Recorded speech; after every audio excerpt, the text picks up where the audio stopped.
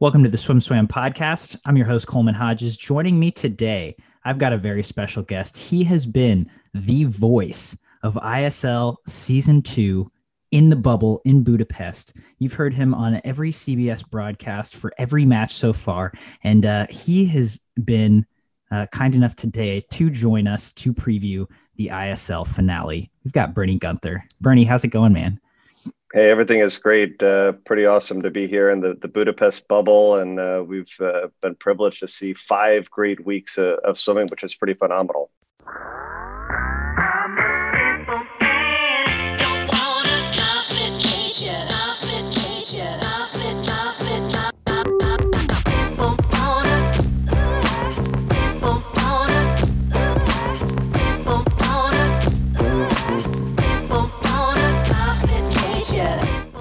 First of all, I want to get a little background on you. Do you have a swimming background at all? Did you come into this just totally blind, or have you done your swimming research? Have you been around swimming for a lot of your life? Yeah, honestly, I really was lucky because swimming has been a passion. I began swimming probably about the age of 8 years old. I swam for Swim Florida, Matt Kennedy. Unfortunately, I was a 4-time state runner-up. I joked that Robert Margalis actually beat me in the 100 breaststroke my senior year, and he took the title in the 100 breaststroke, and I had to be runner-up. Went on to swim at the University of Florida for Greg Troy, which obviously was a great thing. And then luckily I got to start calling some meets a couple years after college and, coached, which is great. And obviously, swimming is a huge passion for me. Yeah. So swimming's pretty embedded in your blood. You've been around the swim family for a long time. So this this stuff front and back. If you swim for Greg Troy, you know what's going on in the Cali Condors at least. Yeah, and certainly I think that gives me a great insight of I have an idea of obviously day in and day out how hard a Caleb Dressel is training and what it must be like to finally come down, and why you see him break a world record. And who knows, maybe we can see the first man in history go under 20 seconds next week. I'm not saying for sure we're going to see it, but I know that he shaved for the first time, in the semifinal, and he's going to get to come down for a couple days. And sometimes magical things happen when that happens.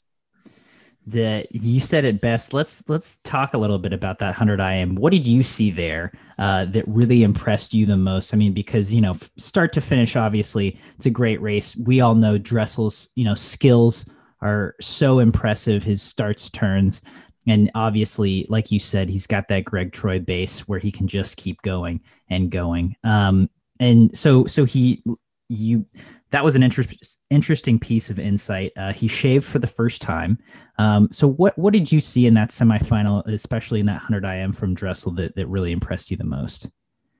I mean, first of all, talking about the fact that he broke the American record in the 100 freestyle just, a handful of minutes before. I mean, that's pretty remarkable if you think about that, and then just the grit and the guts that he has.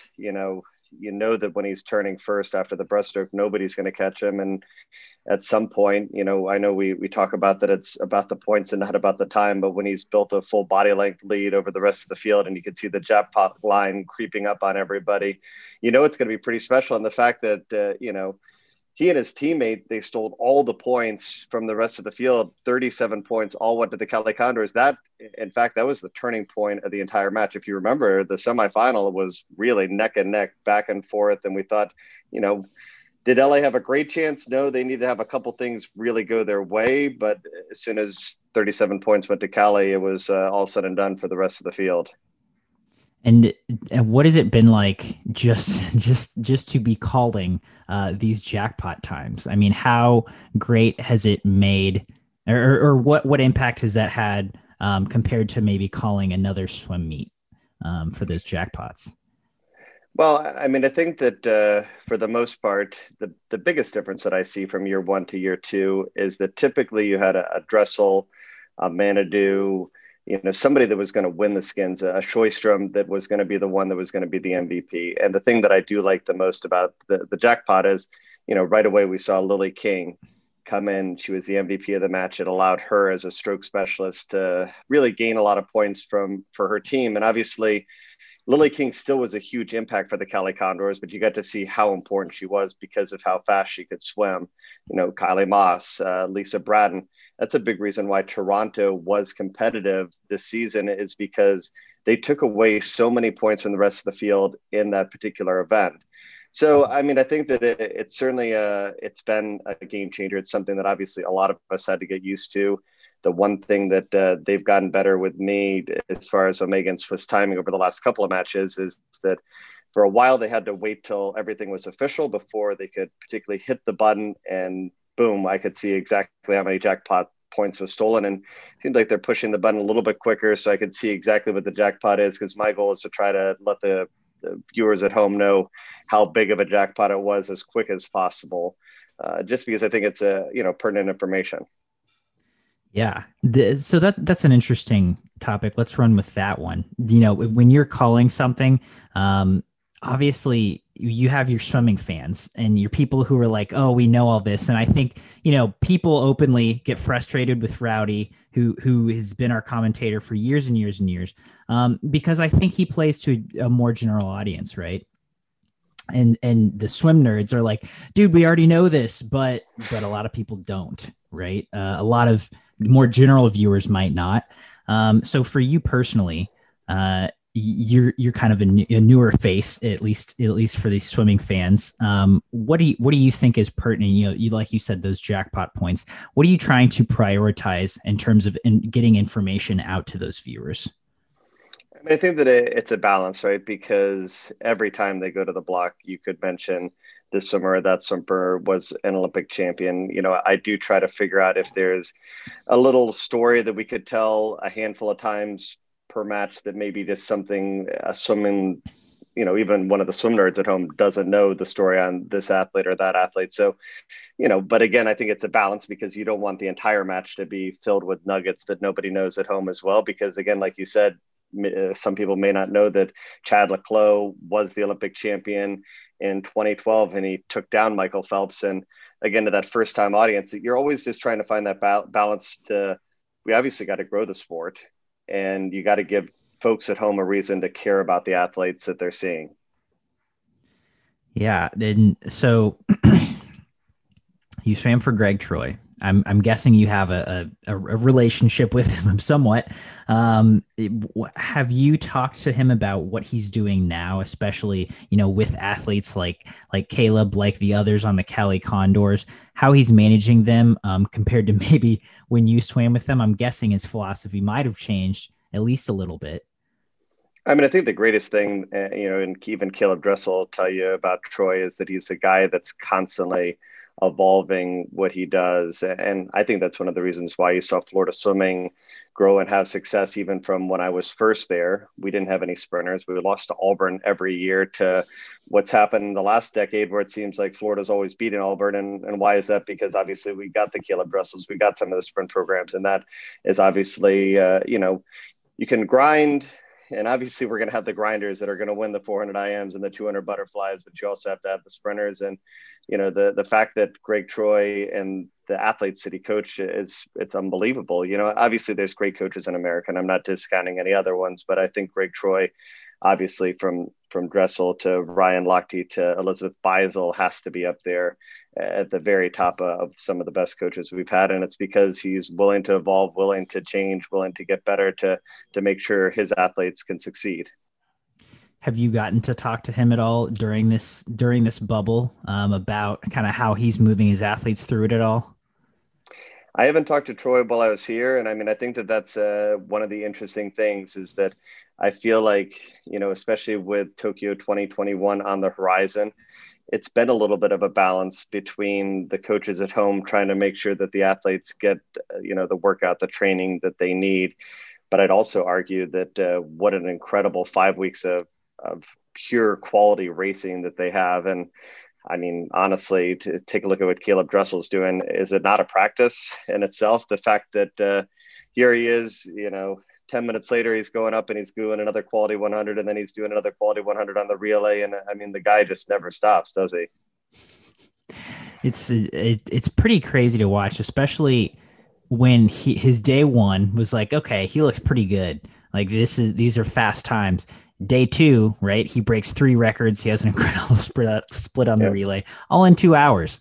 And so he just gets better as more racing happens. Which I mean, I think we saw that in Michael Phelps, and we've seen that in a lot of other really great athletes. The top of the top, but And how it much is fun is it interesting. for swimming fans now that the fact that in a 2 hour time period, we get all these great races. We're not strung out. I mean, they're basically doing what we do in a week at the Olympic Games in the course of 2 days, and then sometimes turning around and doing it 2 days again. And it's these great matchups. I mean, it's got to be great for swimming fans. The fact that they can do an appointment television and do it for 2 hours. And I think that even for some of the internationals, they're really starting to enjoy this part too, that they get to do all this racing.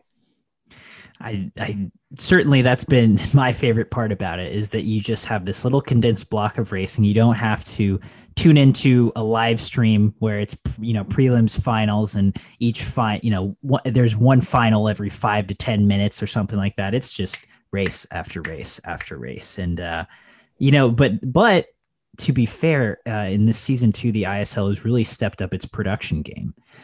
They've made a lot of changes from the production side of it. That last year they had their racing model, and it's Yep. it blew fans away. And this year, they've done the live places within the race, so they'll show who's in first at the 100 of a 200. They'll show who's in last. They've made a lot of really innovative production changes to that model. What's been your take on those and them evolving that model as the season's gone on? I mean, I think the first thing that people should be aware of is that we have more cameras and a short course meter meet here than you have at the Olympic Games. I mean, that just shows you that how committed ISL is, from obviously the Robicam that flies and you see, from the air to the underwater cameras that we have. So they've got all the angles really covered from top to bottom. But, the partnership, obviously, Graphic is the production company that does all those really great graphics. You see them do some stuff on Monday Night Football. So, to me, this is really cutting edge stuff. And then obviously they partnered with Omega or Swiss Timing to do those, where the lane places is. And I even find myself as an announcer now looking down at the screen and it's like, so-and-so they're in sixth right now, because you could tell right away exactly where they are. And, I think that people at home still have to be reminded that this is only season two of ISL. So there are some things that people are going to love. There are some things that people are not going to like. But I think that to a certain extent, they're just trying to figure out what works, what doesn't work, how we can get better. There's just an enormous amount of data automation that happens between the graphics and Omega to get you these jackpot times in real time, to get you where the placing is. And I think that as you start to see that and the points get tabulated, hopefully it's making it easier for you guys as viewers to follow along at home as well. Yeah, and you mentioned it is only season two. How have you guys processed feedback or taken feedback and tried to move that through the production system as the season has gone on, if you have it all? Yeah, I mean, I think that at the end of the day, it's obviously a balance, right? The swimming fans, certainly they want their times. And now you guys aren't getting them straight up, but at least you're getting that they're, 3 100s behind, 8 100s behind, 15 100s behind. So it's obviously a different way for the swimming faithful to see the times. But obviously, I think that helps you guys see the jackpot. I think that is everything going to be perfect exactly how you watch the Olympic Games or how you will watch Omaha for the Olympic trials? No, but I don't think that they want the ISL to look like a typical swim meet. It's certainly not a typical swim meet because it is about the team. It's about the team points at the end of the day. And, obviously it's about, we'd love to see world records. So it is to a certain extent about the times and the people are swimming fast. But again, if you think about these athletes, it's, if you look back to your high school dual meets that you did or your college dual meets, it really truly isn't about the time sometimes. And I think that's maybe hard for the hardcore swim fans to look at. But if you go and you ask yourself, back in high school, when you were swimming against this team, some days I was a breaststroker and I IMer, and some days I would swim the 100 freestyle or the 100 backstroke just to mix it up. And was that a bad thing? Not necessarily. At the end of the day, as long as my team won that dual meet or we moved on, that was the key. And I think that's a little bit what you're seeing here. And that's one of the reasons why you hear us talk so much about it's not about the time, it's about the place.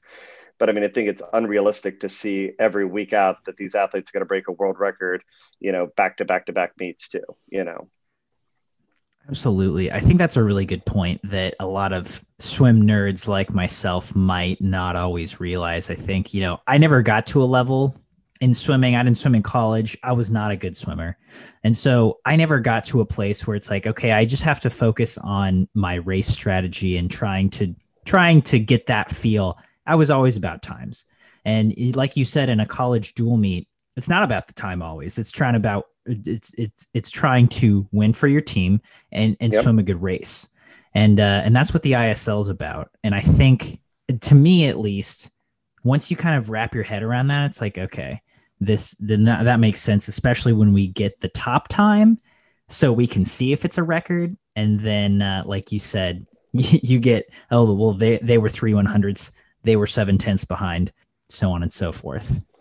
But I mean, if you think about LeBron James, he's not shooting and scoring 40 points every time he's out on the court. Some nights he's scoring 20 points, but if his team walks away with the win, that's key. I mean, talking about the dual meets, Greg Troy certainly would be, he would grind us for 2 hours before we would compete against Michigan. And it was a big battle with who could work out the hardest and still make sure their athletes didn't drown at the end of the day. But, we still had to race. He expected us to race and race toughness. But I mean, I think for these athletes, they've got to be loving all the racing that they get to do.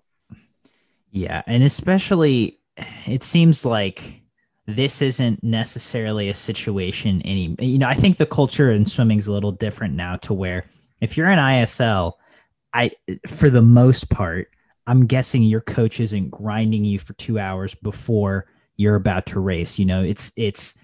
There's a little more emphasis on that racing and on competing at a very, very high level and practicing at competing at a very high level.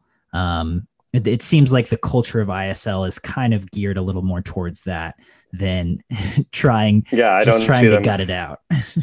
No, I hear you there. I think for sure. Yeah. Yeah. Which I think is a good thing. And like you said, I think it's, we want to move toward that basketball model of, it doesn't really matter individuals necessarily, it's more of the team. But I mean, I still think at the end of the day, you're going to see a Marco Koch almost break the world record early in the season, and he scores 30 points for his team. And, I think the problem there is that now, once we saw him get so close to the world record, every time he was there, we're like, we're on world record watch, folks. This could be a world record. It's a world record. So the pressure continues to mount. But I mean, I think the other part that's great about the ISL that, a lot of people don't talk about is how much it may have evolved careers. There's some stars that we're really finding out that obviously, some people may argue that they're short course stars versus long course stars, but they're certainly stars of the ISL. And I think for our sport now, the second that I was done at University of Florida, I was done. I started as a broadcaster, but if the ISL existed, may I have swam a year, 2 years, 3 years longer? Might have had, that might have been a possibility. And then how many people, they're just getting going at 23 years old. They go to 27 years old, they start to be really good. I mean, look at Nicolas Santos at 40 years old. The guy is jacked and almost broke a world record. You reminded me I needed to go to the gym a few more times. I couldn't agree more. It's, you're seeing these not typical Olympic athletes who might be better at short course, or might not be a top 2 in the United States, or, getting that FINA A cut for another country, but they are still exceptional elite athletes who can still perform at a really high level. And yeah, ISL brings that out really well. So having been around this model for a year, having been behind the scenes, seeing the production of it, do you have a favorite part of it that so far, or do you have something that you're like, okay, if I was running the show, this is what I would change?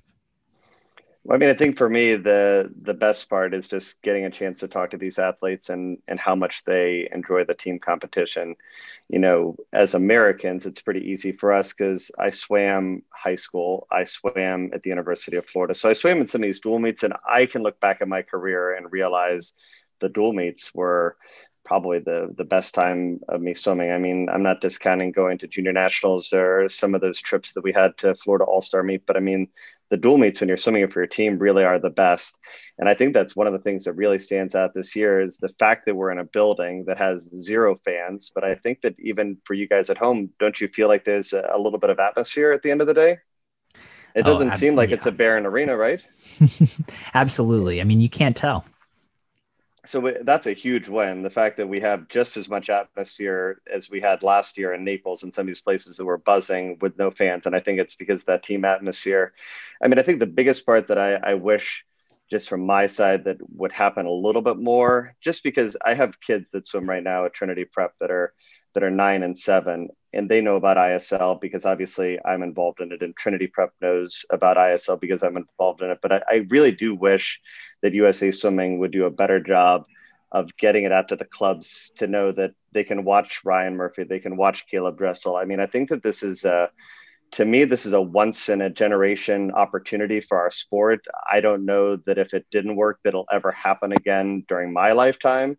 So I just feel like this is one where we need to try to get as many eggs in the basket as possible. And I think that an email blast out from USA Swimming to watch the finals this weekend, or a tweet to watch the finals on CBS Sports Network, may play a really big role, because obviously us being on big CBS was a really big deal. Every show, for the most part, outside of a couple, were on CBS Sports Network. I think the other ones were mainly because we had to shuffle our schedule, but swimming's on TV in the fall, right up with football. I mean, I don't know a bigger deal than that, to be honest with you. Yeah, you couldn't have said it better. I think we've never seen our sport in this kind of a light, and I think it is a big deal. It's And I mean, super I think the super other cool one that for I swim talked fans. about is, I talked about my kids at home, they're watching, and, I told this story before, but, they watch Lily King. They're like, they're breaststrokers, just like I was. My daughter, Natalie, says, I want to beat that Lily King. But, the story is, would she even know who Lily King was if it was an Olympic year? She probably wouldn't, to be honest with you. And that's, again, one of the big things that the ISL brings to the table is it allows these great superheroes of our sport to be on the TV screen all the time. I think it's a pretty big deal. Again, couldn't agree with you more. Following that basketball model, it's like, the NBA has an NBA finals every single Yep. year, and new stars arise from it every year. And why shouldn't swimming be the same? So let's take it behind the scenes. You're on the production crew, and I think again, we think of swimming commentators, we think of Rowdy Gaines, and you're obviously in that fold now. But I think your common fan thinks, dude, they walk in here 15 minutes before the production starts. They look at their scripts, they're like, all right, let's go. You talk about swimming for 2 hours. Yeah, I think you do a pretty good job, and then you leave.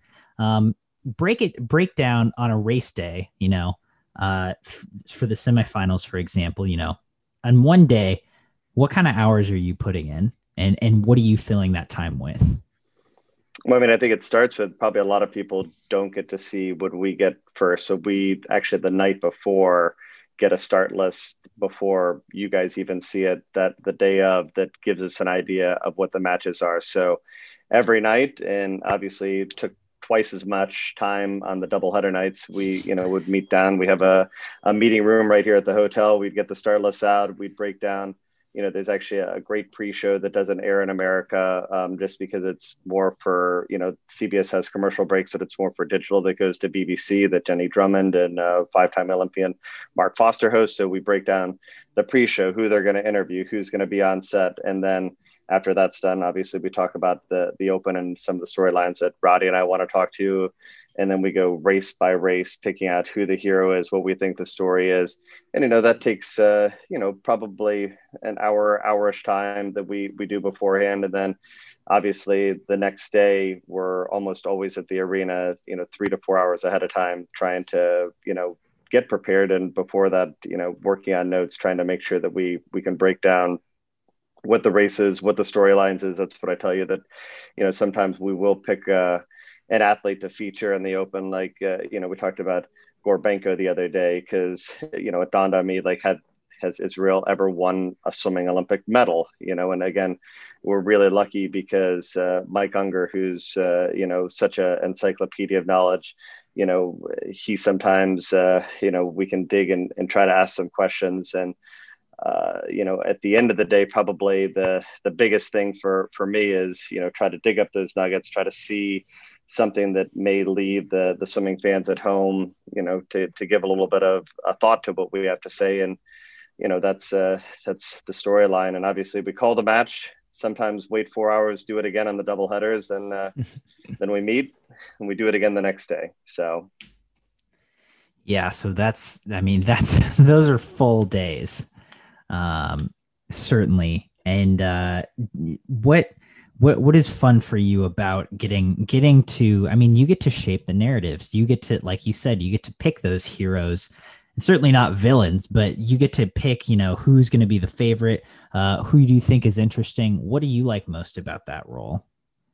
the good news is, first, we do try to talk about some of the other swimmers, but at the end of the day, the swimmers do sometimes dictate the narrative. If you have a Sjöström in any event, she's likely to win it just the same as Caleb Dressel. But, I think that it goes without saying that if you're always going up against Caleb Dressel, you may not win. But that really is a little bit of the storyline of ISL, is that even though you may not get 9 points for first place, if you could get 7 points for second, or so on and so forth, and move up a spot, it means a big deal. So we want to try to highlight as many of those athletes as possible, because, especially as a former swimmer, we realize the hours and the amount of grinding that they do to get things done. So again, take us behind the scenes. You're with the production crew, you're with Rowdy, you're with Mark. And I'm not asking you to call anyone out, but has there, like you said, they're long hours, and these races are back to back to back. Do you have any fun stories? People make human errors. Someone might sleep through their alarm and show up with two different shoes on. Have you gotten any fun stories from this 6-week bubble so far with this production team?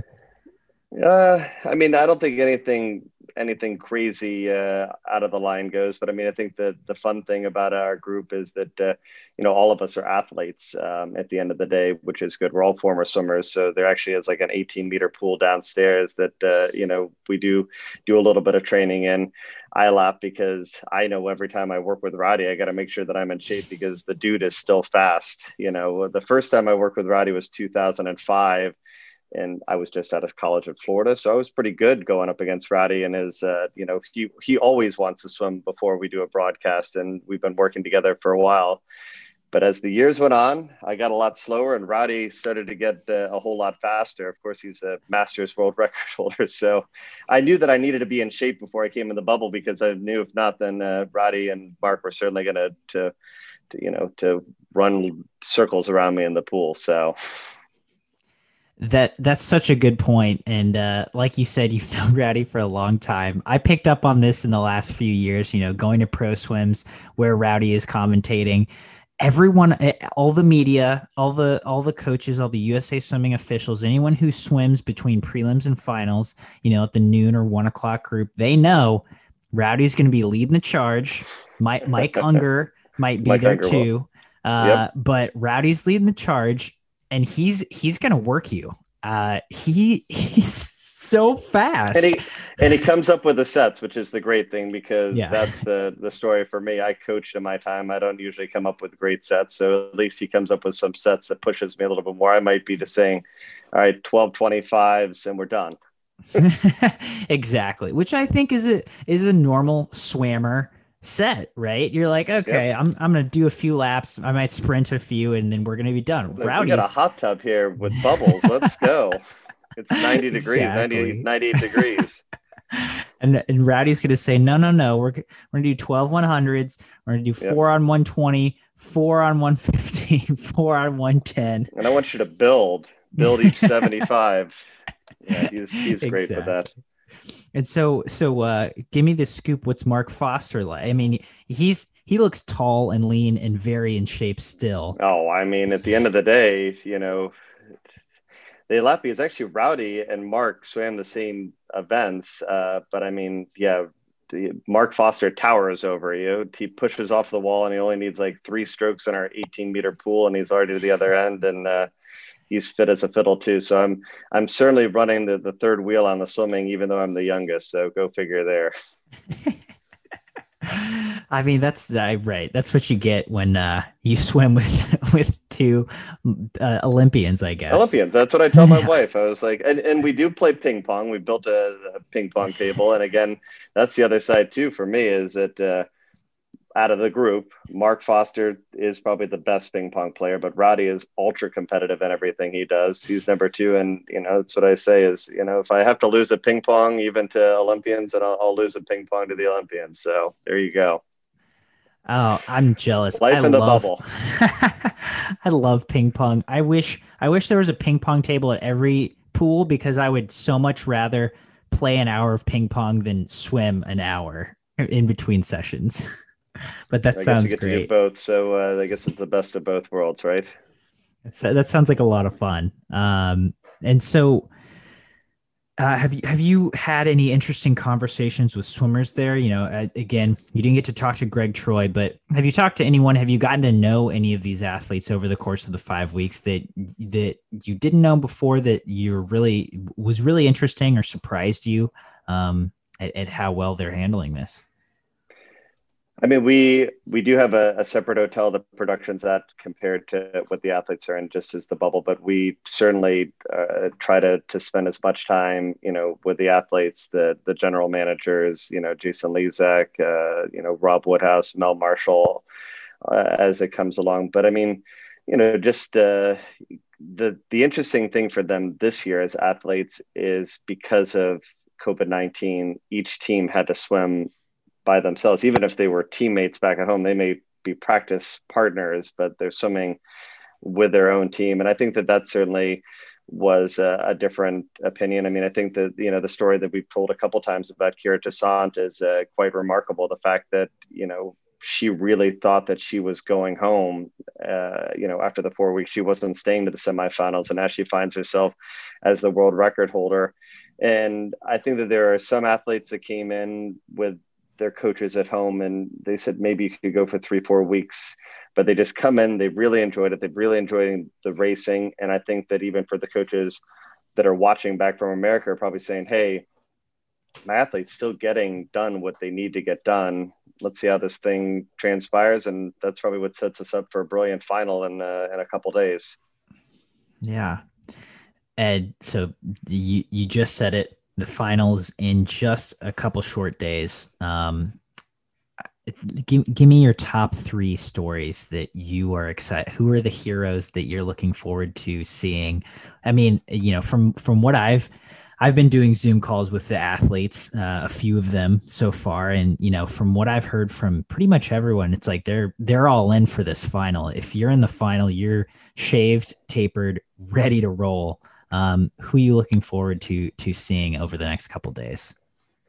I mean, first you take a look at what London did in the semifinal. I think that it's something that Brady and Mark and I have talked about. I think that what Mel Marshall did was brilliant because I don't know whether they were completely rested, but they were certainly rested, shaved, ready to go. Adam Peaty broke the world record, and they really, to me, look like a team that certainly can contend. I think that a lot of people looked at the first group of regular season and they were like, I think that it's only Energy Standard and the Cali Condors that they have to worry about. But I think that London, with what they did in the semifinal, you have to say, hey, they're right back in it. I think a lot of people don't realize how close they were to Energy Standard a year ago. If it wasn't for what happened in the skins, they would have been the ISL champions a year ago. That's how tight that meet was. The fact that they didn't get any athletes into the semifinals that's what did it for them. And it was in the men's skins at the very end of the battle, and that's what sealed the deal for Energy Standard. So I mean, the matchup was unbelievably close. Dave Marsh said that I guess Jack Roach has scored out the meet. And again, I don't know whether you can really score out ISL just because of all the permutations that you have. It seems like and a apparently lot. there was 1 point that was the difference between Cali and Energy Standard. And I think that, the biggest difference, the way it scored, was that I think LA was within 30 or 40 points or something like that. But I mean, the moral of the story is that, 1 to 4, these guys are all right within range. And I mean, for whatever reason, it goes really down to that medley relay. I think that's going to be a really critical turning point in the match. But, the skins I don't think are as big of a deal in this one as some of the other ones. I mean, certainly there are events where Cali or Energy or LA or London say, I don't want to do that event. But there's also events where you saw the Cali Condors have so much success, but now you look and you're saying, I still like Lily King over 3 rounds of breaststroke. Don't get me wrong. But you add in Benedetta Pilato, you add in Ali Atkinson, and, Atkinson was right on her world record pace a week ago. I don't think it's a given that King wins the 100 breaststroke. So, I mean, I think that you look at some of these matchups and, Beryl Gastadello, is she going to take down Schoistrom in a few of these races?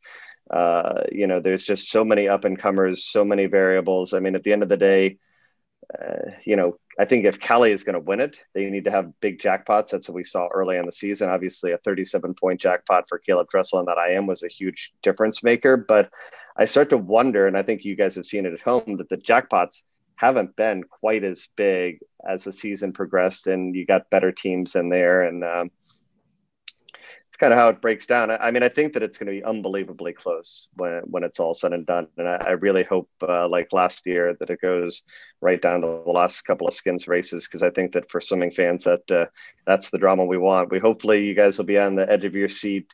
I think the key for fans at home, I talked about this a little bit tonight, is I think it's harder for us as Americans, right? If you are in Europe, you might be an Energy Standard fan. Certainly all of the UK has gotten behind London, but as Americans, we're a little bit torn. Do you want Cali? Do you want LA? I think it's time for you guys to pick a team this weekend, root for them just like you would for your team winning the Super Bowl, and let's see who comes out on top. I'm gonna finish up with just a little rapid fire. Give me 2 or 3 quick talking points on each team and what they need to do in order, for them to win. So we'll start with the Condors. I think you mentioned earlier they need big jackpots. What's just a couple quick other things that need to go right for them in order for them to seal the title? I think the other one that a lot of people haven't thought about is they think that it's a given that they're going to win the women's medley relay because they've always done it. I just don't know that on paper that it breaks out to be that easy for them. So, that's going to be a big question. And I think a lot of coaches tonight are asking them that question, like, do we rest our 50 backstroker? That's probably, does Kira Toussaint rest? She set the world record. Don't get me wrong, but is that what London needs to have a chance to do it? I mean, it's the same thing. Smoliga, can she do the 50 backstroke, win it, and then give you the type of effort that you need to actually win that relay? Because, there was the world's best time, world record, however you want to break it down by Energy Standards. So that's going to be a pretty tough time to beat at the end of the day, what they put together. So, I mean, Caleb Dressel is going to be Caleb Dressel. He's going to do a lot of things for you. But the hard thing with Caleb Dressel right now is that I don't think that he's going to get a chance to swim freestyle and butterfly on the skin. So do you just load him up and let him rack in as many points as he possibly can? I mean, he almost scored 100 points his last time out. So obviously you can score him in a boatload for you. Yeah. And that's a really good point. And it's kind of the fun thing, right? When you're racing at such a high level of this much or this often, is that it's a tricky balance. It's not just train, come down, swim really fast. Yep. It's like you have to swim fast all the time. And sometimes that's going to produce world records. And sometimes it's going to be a couple tenths off. That's going to make the difference between first and second in that medley relay. All right. So next up, Energy Standard. What needs to go right for them to repeat as ISL League champs? I mean, I think the key for Energy Standard is they have the Sjöströms, they have the Flo Manadus that are going to obviously score a lot of points to them. But the key for Energy Standard is they really do have that depth. I mean, the 100 butterfly is a great example. They have the fastest 3 times in the entire league all season long. So that's what starts to become a question: is what race do you put Sjöström in? What race do you hold her back in? Do you hold her back for the relay? The big turning point for them in their match was when they jackpotted a relay, the biggest jackpot that we had seen. And from that point, it went from really tight between London Energy Standard to Energy having a big lead. And I think that out of everybody, I think James Gibson really does get the strategy extremely well. And certainly he's going to have his team ready to go. And the question is, what Energy Standard team are we going to see? I know that they're resting more. They're getting ready for this match, but it's not like we're weeks and weeks and weeks away. We're only 4 days away from the team that we saw a couple of days ago. So I'm interested to see how much 4 days of rest really makes for this team. Yeah, then and like you, it's interesting because I think the Energy Standard, the depth is so deep, like you said, and we kind of just assume, or I do, it's like they're just going to be good, but they've had some of their key swimmers from last season really not show up in this ISL bubble, and then they've had some like Maddie Bannock, who is one of those top 3 flyers, just kind of come out of nowhere, and so but in the big picture, they didn't even miss a beat, right? They're always dominant. So yeah, that's going to be a good show. London Roar, what do they need to finally get over the hump and get the ISL victory? Well, I mean, I think you saw a little bit of a glimpse of it last week. I mean, when Petey was on fire in his relay performance, certainly they are going to be one of the favorites to win the medley relay. If he's splitting in the 54s, it's tough not to say that he far and away has the best relay leg there, And then now you look at what they've done. They added Nakamura in the freestyle. Obviously, that was a major, major problem for them, was 50 free. They don't have Kyle Chalmers. They don't have some of these great Australians that they had from a year ago. So they were certainly weaker in those events, but you saw Duncan Scott step up in a huge way. We were talking about it tonight. Do you put Duncan Scott on the 400 IM at the end? I mean, it really depends on what the skins battle is, but he's a guy that certainly can do a lot to help out your team. James Sky is a guy that was a little bit quiet the last couple of weeks, but if he steps up and has a big performance, that can really help him, because it seems like they're right on the verge of having this unbelievable team. Atkinson probably is, again, one of the biggest pickups that they've had this season, because again, I think everybody's saying Lily King is going to win every one of the breaststrokes, but it's just not a given now, because you have Pilato and Atkinson in those races. And so if any of these races aren't big jackpots that Callie is used to getting, might be a completely different scenario for them.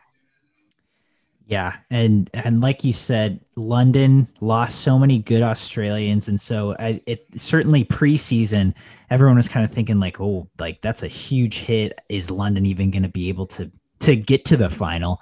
And then the first match, we saw them just come out and destroy their competition, and it's like, oh yeah, they didn't really miss a beat either. They got some good pickups in the off season, and were able to bounce back in a really big way. And so, like you said, it seems like they are contending right where they were last year. And then LA Current, who was a convincing 4th last year. They don't have that depth that these other teams do, but they do have the star power. What needs to go right for them to kind of upset everyone and crown themselves ISL champs? Well, I mean, you think about Beryl Gastadello, she's almost a female Caleb Dressel with just what she brings to the table. The question is, how many races can she swim back to back? She's added a lot to her repertoire. She added the 100 butterfly, and it seems like she's been perfect in that so far. So she can score a lot of points. Tom Shields is going to score a lot of points. Ryan Murphy is going to score a lot of points. The thing for LA that I think is so key is that they probably have the lowest margin of error.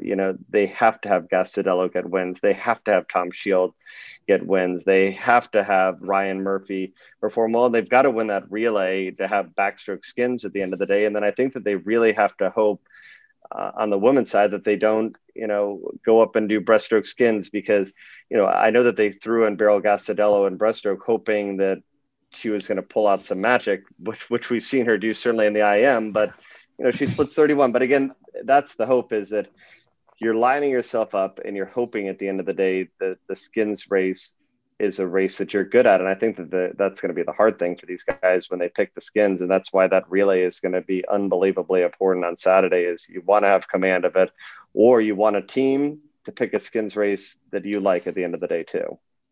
And I feel like that's the hard part about being the team that picks it, is that you're not only considering what are we good at, you're considering, well, what are my main competitors bad at? And if I pick this, will other teams be able to benefit even more than I will? Yep. And so there's so much strategy that goes into it, but this has been a great preview. I've enjoyed this discussion a lot. Bernie, any final thoughts before we sign off and wait eagerly for this ISL final to start? I mean, I think the biggest thing is go tell a swimming fan, go tell a friend that's not a swimming fan, let's tune into CBS Saturday and Sunday, watch the ISL final. You're going to have an entire year before you get ISL action again. So hopefully we get as many people tuning in, tweeting, and showing that they're backing up and supporting the ISL. So hopefully we'll be, continue to grow the momentum on this thing and create more awareness.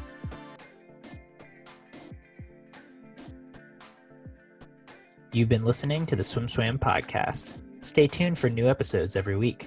You can take Swim Swam podcast on the go by subscribing on your favorite podcast platform.